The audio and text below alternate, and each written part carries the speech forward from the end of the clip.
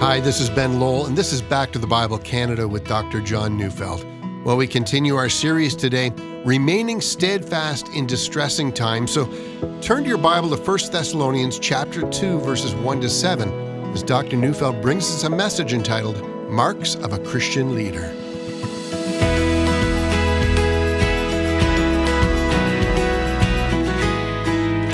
Whenever qualified leaders lead a local church, well, the chances are that people will feel drawn towards God, the church will grow, many will learn how to live a life of faith. Healthy spiritual leadership normally gives birth to a Christian community that is intent on imitating Christ. That's why there is so much in our Bible that talks about the qualifications of Christian leadership. 1 Timothy chapter 3 and Titus chapter 1 presents us with a list of character traits that must be there in every Christian leader. And interestingly enough, these aren't presented as ideals or as something one hopes to achieve at some time in the future. I mean, these are requirements for leadership, and requirements are tough. But why? Well, part of the answer to that is found in Hebrews 13, verse 7, and it says, "Remember your leaders, those who spoke to you the word of God. Consider the outcome of their way of life and imitate their faith." That is, the lives of Christian leaders are to be emulated. And that means that the qualifications for leadership found in 1 Timothy and Titus are what we would expect to find in all Christians, that is, as they grow in their faith and as they submit to the Holy Spirit's promptings. God wants all of us to live holy lives, and therefore, if a leader is hot-tempered, well, God's people might think, well, I guess it's okay to lose your temper, and it really must not be that big of a deal. Or if a leader doesn't love what's good, God's people won't strive to do the same. If a leader doesn't have a depth of insight into God's word and is not able to teach well, in that case, God's people will lose the sense of the central importance of the Scriptures. And they're going to be thinking that it's okay to entertain non-scriptural ideas. You know, I could make this point about all the things that 1 Timothy 3 and Titus 1 stresses. Leaders need to create a desire in God's people to be godly, and that's just an imperative. That's why unhealthy leadership has a habit of bringing about an unhealthy church. When leaders gossip, churches gossip. When leaders assassinate the character of others, that becomes standard. When leaders don't know the flock personally or care about the flock, one begins to have a church where caring isn't central. I mean, most often, but not always, a church will begin to take upon itself the characteristics of its leaders. And so from 1 Thessalonians 2, 1 to 7, I do want to speak to leaders. And as we all know, there are a number of different kinds of leaders. There are pastors, and by the way, in the New Testament, I don't know if you know this, but the word pastor and the word elder, well, they are synonymous. It's the very same office. The New Testament taught and believed that all pastors are elders and all elders are pastors. Well, there are other leaders in a church. There are deacons, there are Bible study leaders, there are leaders in some other service area. I know of people whose leadership has inspired others to join them, for instance, in ministering to the poor or in teaching kids or in caring for a church building. I mean, the list just goes on. And in essence, wherever leadership is given, God wants you to be a godly leader, influencing, modeling, reproducing yourself. So let's read today's text. So I'm reading 1 Thessalonians chapter 2, verses 1 to 7.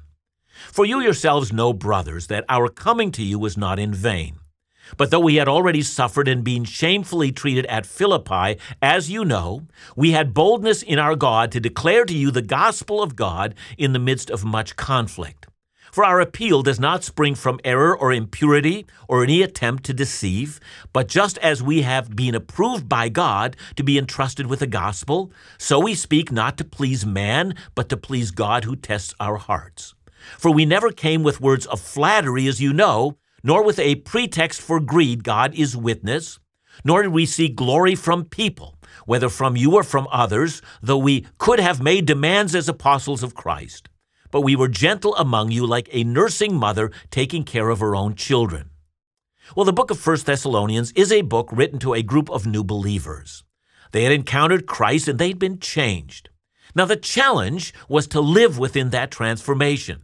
And Paul was convinced that if these new Christians imitated him, who was their leader, they'd become a healthy Christian community.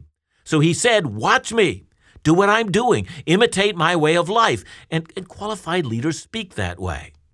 That kind of talk does lead many of us who lead, including me, wondering if we've ever been qualified. And all leaders, to be truthful, are aware of their shortcomings and their sins, but that doesn't necessarily disqualify them. From the passage we've just read, let me point out 5 very important and necessary qualifications of all Christian leaders. The first qualification: Christian leaders are keenly aware of what God has called them to do. That is, they don't simply lead because they like to be up front. Rather, they lead understanding their mission and their goal, their God-given vision for service. Look again at verse 1. For you yourselves know, brothers, that our coming to you was not in vain. And that's very important. As we know, Paul had been driven out of Thessalonica. His stay had been short. The reaction to his coming had caused a riot in the city, and a lesser leader might have been tempted to think he was a failure there. Not so with Paul. He says his coming was not in vain, and the Greek word indicates that he believed that his coming was not a failure. It was not without its desired effect. It was not a bad visit. Indeed, it was a smashing success. And what's more, Paul begins with the words, for you yourselves know. That is, Paul had communicated to the believers what his success actually looked like. See, Paul didn't come to Thessalonica in order to bring peace and harmony to the city.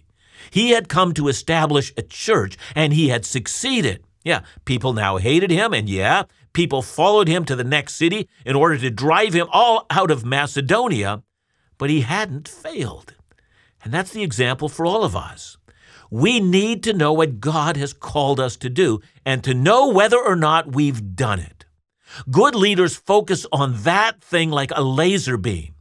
They might fail in the aspirations of others, but they know what God has called them to do. If other good things would have happened in the city, like, the city of Thessalonica would have liked Paul, that would have been great. But that doesn't determine whether or not his ministry has been a success. The second qualification of an effective leader: it's the courage to keep doing what God has called him or her to do. Let me put it quite plainly. It is impossible to lead without courage. When courage is lacking, would-be leaders forget what God has called them to do. And where there is a clear vision from God and where there is courage, good leaders simply carry on. Let's look at verse 2. But though we had already suffered and been shamefully treated at Philippi, as you know, we had boldness in our God to declare to you the gospel of God in the midst of much conflict. When Paul first arrived in Macedonia, his first missionary assignment had been in Philippi. Thereafter, he had cast out a demon from a slave girl. That sparked a riot in that city. Now, they weren't happy because a demon had been driven out of the city and a slave girl was set free. No, they were furious. They couldn't keep abusing that slave girl any longer, and they couldn't use her to make money as a fortune teller. So a riot ensued, and the crowd dragged Paul before the magistrates, and even though Paul was a Roman citizen, without so much of a trial, and without any due process, they simply beat him with rods until he was badly bloodied, and then they put him in stocks and they threw him into prison. And that's what Paul means when he said he had suffered and been shamefully treated. What had been done to him was frankly illegal, it was immoral, it was unjust, and he says it was shameful and disgraceful. And when I read this, I find myself encouraged. Paul says that he came to Thessalonica with boldness, but he says more. He says he had boldness in our God. That is, it was God who emboldened us, God who helped us in our distress, and we just didn't give up from what he told us to do. There's something wonderful about the Christian who's not intimidated by hard times. I know in the day in which we live, where disease is haunting the land, many Christians are discouraged and fearful and depressed. Good Christian leaders model courage in the face of other things that cause some to give up. Good Christian leaders don't give up doing what God has called them to do, even when it's tough or when opposition grows, but instead they find their courage in God. That is, they remember why and to what God has called them, and therefore they just go on. And so in the midst of fierce opposition, Paul just went right on doing what God had called him to do. He preached the gospel. He said, in the midst of conflict, he declared Christ and him crucified, even when there were some who wanted nothing more than for him to just shut up. I want to encourage God's people to learn more about what God has called them to do, and to keep on doing the Master's work, regardless of how difficult or discouraging or fearful are the obstacles in the way. May it be said of us that we are doing our Master's business until he comes for us.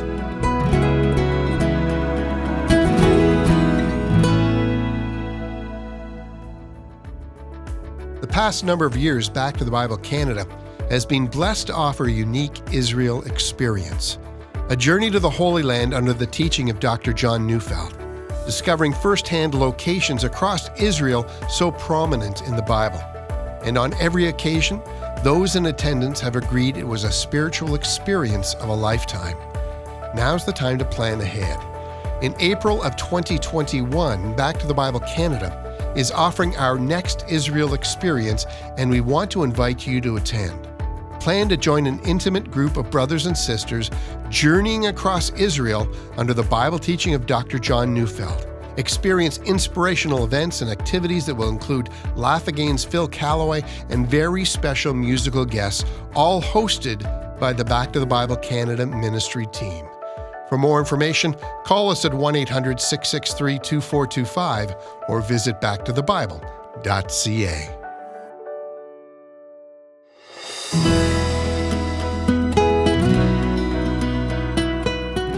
We've seen two important principles for leadership.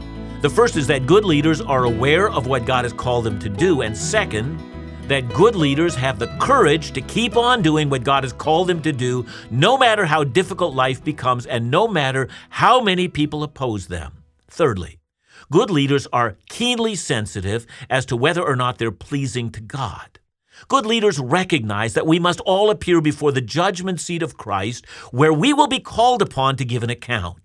Good leaders understand that the greatest test of their leadership is not the praise of men, but the appraisal that comes from God. So look again at verses 3 and 4. For appeal does not spring from error or impurity or any attempt to deceive. But just as we have been approved by God to be entrusted with the gospel, so we speak not to please man, but to please God, who tests our hearts. There are two key phrases in that passage. The most important of the two is the last phrase, that is, Paul's attestation that God tests our hearts. In the Bible and in the writings of Paul, the heart always signifies the center of a person. It is, if you will, the point of integration between the physical, the emotional, the intellectual, the moral, and the spiritual being. It's the centerpiece that holds us together, that integrates us as one person. And so when Paul says that God is testing his heart, he means that God is doing the most thorough job imaginable at investigating both Paul's actual ministry and also his motivation for ministry. Now, moving backward in our section of the text, this explains why Paul says that when he speaks, he's not trying to please man, but God. He's ever aware that the judge of his ministry is not the applause of men, nor is it the amount of hits that he gets on his Twitter feed, but rather how God's probing and testing and dissecting everything that he does. Now, when you think about it, it's not simply the attitude of good leaders. That should be the attitude that we all have, regardless of what we're doing. I'm reminded of Colossians 3:17, and whatever you do, in word or deed, do everything in the name of the Lord Jesus, giving thanks to God the Father through him. It's quite a phrase, whatever you do. Waking or sleeping, eating, exercising, working at your job, crashing at the end of the day. Whether it's making love to your spouse or teaching your Sunday school class, there's not one thing, says Paul, that we should ever do that is not to the glory of God, and with the accent on doing it in the name of Jesus. Think then how crazy it would be if Paul began to do things with an interest in being a people pleaser. Especially for us who live in a culture that worships movie stars and athletes. It's so easy for us to admire people like that and think how wonderful it would be if the world just swooned over us as it did over them. Paul says, I never thought that way. Never motivated me, not for a second. Now, we don't know with any certainty what Paul meant when he said that God tests him. He might be referring to his trials, or he might be referring to his conviction that God keeps notes on what he's been doing, or it may have been, with a supernatural revelation in which God actually tested Paul in some way. We just don't know. He doesn't explain that. But here's what we do know. When a leader is fully and wholly aware that God is probing their ministry, it naturally leads to three wonderful results. Paul says, because I know I'm being probed by God, I was able to resist three temptations, and the first is error. That is, I wasn't confused or wrong when I presented the message. That's because Paul's message, had been given to him directly by Jesus. Jesus had appeared to him, called him to be an apostle, and then supernaturally taught him. It wasn't Paul's message, it was Christ's message. And I need for myself to stop here and say that no modern Christian leader can say what Paul just said. The foundation for Christian truth has now been laid once and for all. All the modern Christian leader can say is this: I wasn't in error because I didn't present my own message. Rather, I said that which came out of an exhaustive study of verse by verse looking at Scripture. The best a leader can say is, it wasn't ever my word. It was a careful attempt to present the Bible and make it relevant. Now, the second temptation Paul never succumbed to was having impure motives. And the word impure speaks about moral filth, but it also speaks of a person who allows their own greed to motivate them. Paul means that he wasn't looking for something from his hearers. He doesn't want something from them, nor is he looking for a reward from them. He doesn't want their money. He doesn't want to use their influence. He doesn't see them as a solution for his own personal goals. And that the third temptation Paul never gave into is, as he says in our translation, any attempt to deceive. And the Greek word here is the word trickery. This is a Greek word that was also used for lures to catch fish. A lure is a way to fool a fish. The fish assumes it's food only to find out when it's too late that it's been caught. In the same way, we know there are some teachers who never tell you the whole or their entire message. They wait until you're all the way through the door before they reveal what they're really up to. Paul never tricked people. He told them the gospel up front. He hid nothing, even the parts where Christ demands that everyone who follows him must pick up his or her cross and follow him. Now, why did he resist these temptations? Well, because he was aware that God was probing his heart and that in the end of the day, he'd have to give an account for everything that he did. We've looked at three marks of excellent Christian leaders that inspire us to imitate them. First, they know what God has called them to do. And second, they have the courage to do what God has called them to do. And third, they're acutely aware of their accountability before God. And now, fourth, the only demands they place on people, well, those are the demands that God places on his people. See, I know plenty of people who, when they're in leadership, stop being people of principle. Instead, seeing their unique position now, they use it to get people to serve them and to satisfy them or to get their own way. And that's why, as an example, so many leaders fall into sexual sin. They think everyone's there to serve them. But godly leaders make no demands on anyone outside of those demands that God makes on them. Look again at verses 5 and 6. For we never came with words of flattery, as you know, nor with a pretext for greed. God is witness. Nor did we seek glory from people, whether from you or from others, though we could have made demands as apostles of Christ.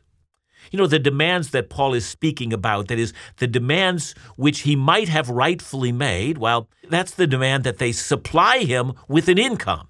And it would have been a legitimate demand. So listen, for instance, to 1 Corinthians 9, 13 and 14. Do you not know that those who are employed in the temple service get their food from the temple, and those who serve at the altar share in the sacrificial offerings? In the same way, the Lord commanded that those who proclaim the gospel should get their living from the gospel. Now, Paul was a tent maker, and that's how he earned his living in Thessalonica. He was concerned, especially among those who were his enemies, that they might say he was only in this for the money. And so in order to take away this potential charge, a charge that would take attention away from the gospel, Paul never took a salary. Look, the application of this passage is not that we should demand that our pastors do the same. It is right, It is honorable, it's proper that a local church pastor make a good wage to compensate him for his work. That's not the point of the passage. The point, however, is that we demand that pastors and leaders are known for selflessness. Their motivation in ministry is not fame or flattery or anything else, but rather they are to be motivated to fulfill the call of God and to do that for which God has commissioned them. Now let's look at the fifth and the last mark of godly leadership. It's the attitude of love and gentleness that we need to see in our leaders. Leaders, if they're good and godly, genuinely love the people they lead. It's nothing for them to emulate Jesus, to bow before their people, and to wash their feet. Good and godly leaders are deeply concerned with how their people are doing and as to whether or not they're growing in Christ. Now let's have a look at verse 7. But we were gentle among you, like a nursing mother taking care of her own children. When I began this teaching today, I said that we ought not to simply demand these things in our leaders, but we should also seek to emulate these things in ourselves. For even if you're not a leader, if you're self-willed, if you're unaware of what Christ wants you to do, if you're unwilling to pay the price that Christ wants you to pay, if you never think of the day in which you must give an account, if you don't love others, you're not growing in Christ and you're not living a life pleasing to the Lord. See, this is not just for godly leaders. This is for all of us. This is how God wants us to live.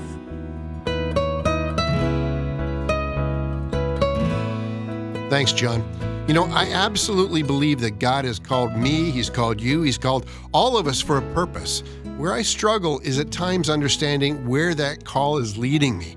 How can I have confidence in God's calling for my life? Yeah, I think, Ben, you're talking about, those kind of things that are personal to us. And, am I doing those things that God wants me to do right now? And I think a great many of the answers to that are, it has to do with how you view your own giftedness and becoming aware of what gifts the Holy Spirit is doing and cooperating with the gift package that the Holy Spirit has given to you.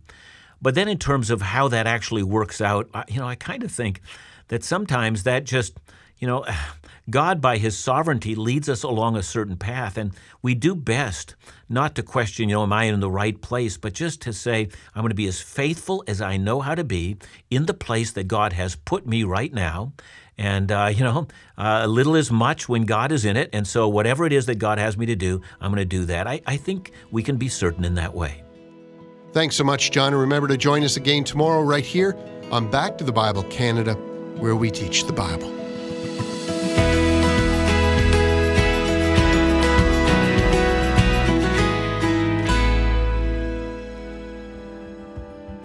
I hope you've enjoyed today's Back to the Bible Canada message with Dr. John. If you have, I want to encourage you to check out a new weekly video Bible teaching program featuring Dr. John that can be viewed on backtothebible.ca or by visiting the Back to the Bible Canada YouTube channel.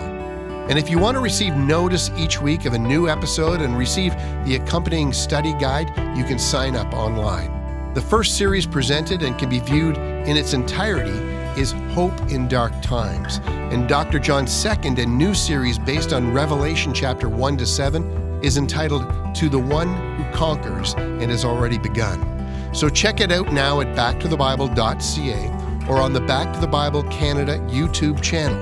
For more information or to support the ongoing ministries of Back to the Bible Canada, would you call us at 1-800-663-2425 or donate securely online at backtothebible.ca.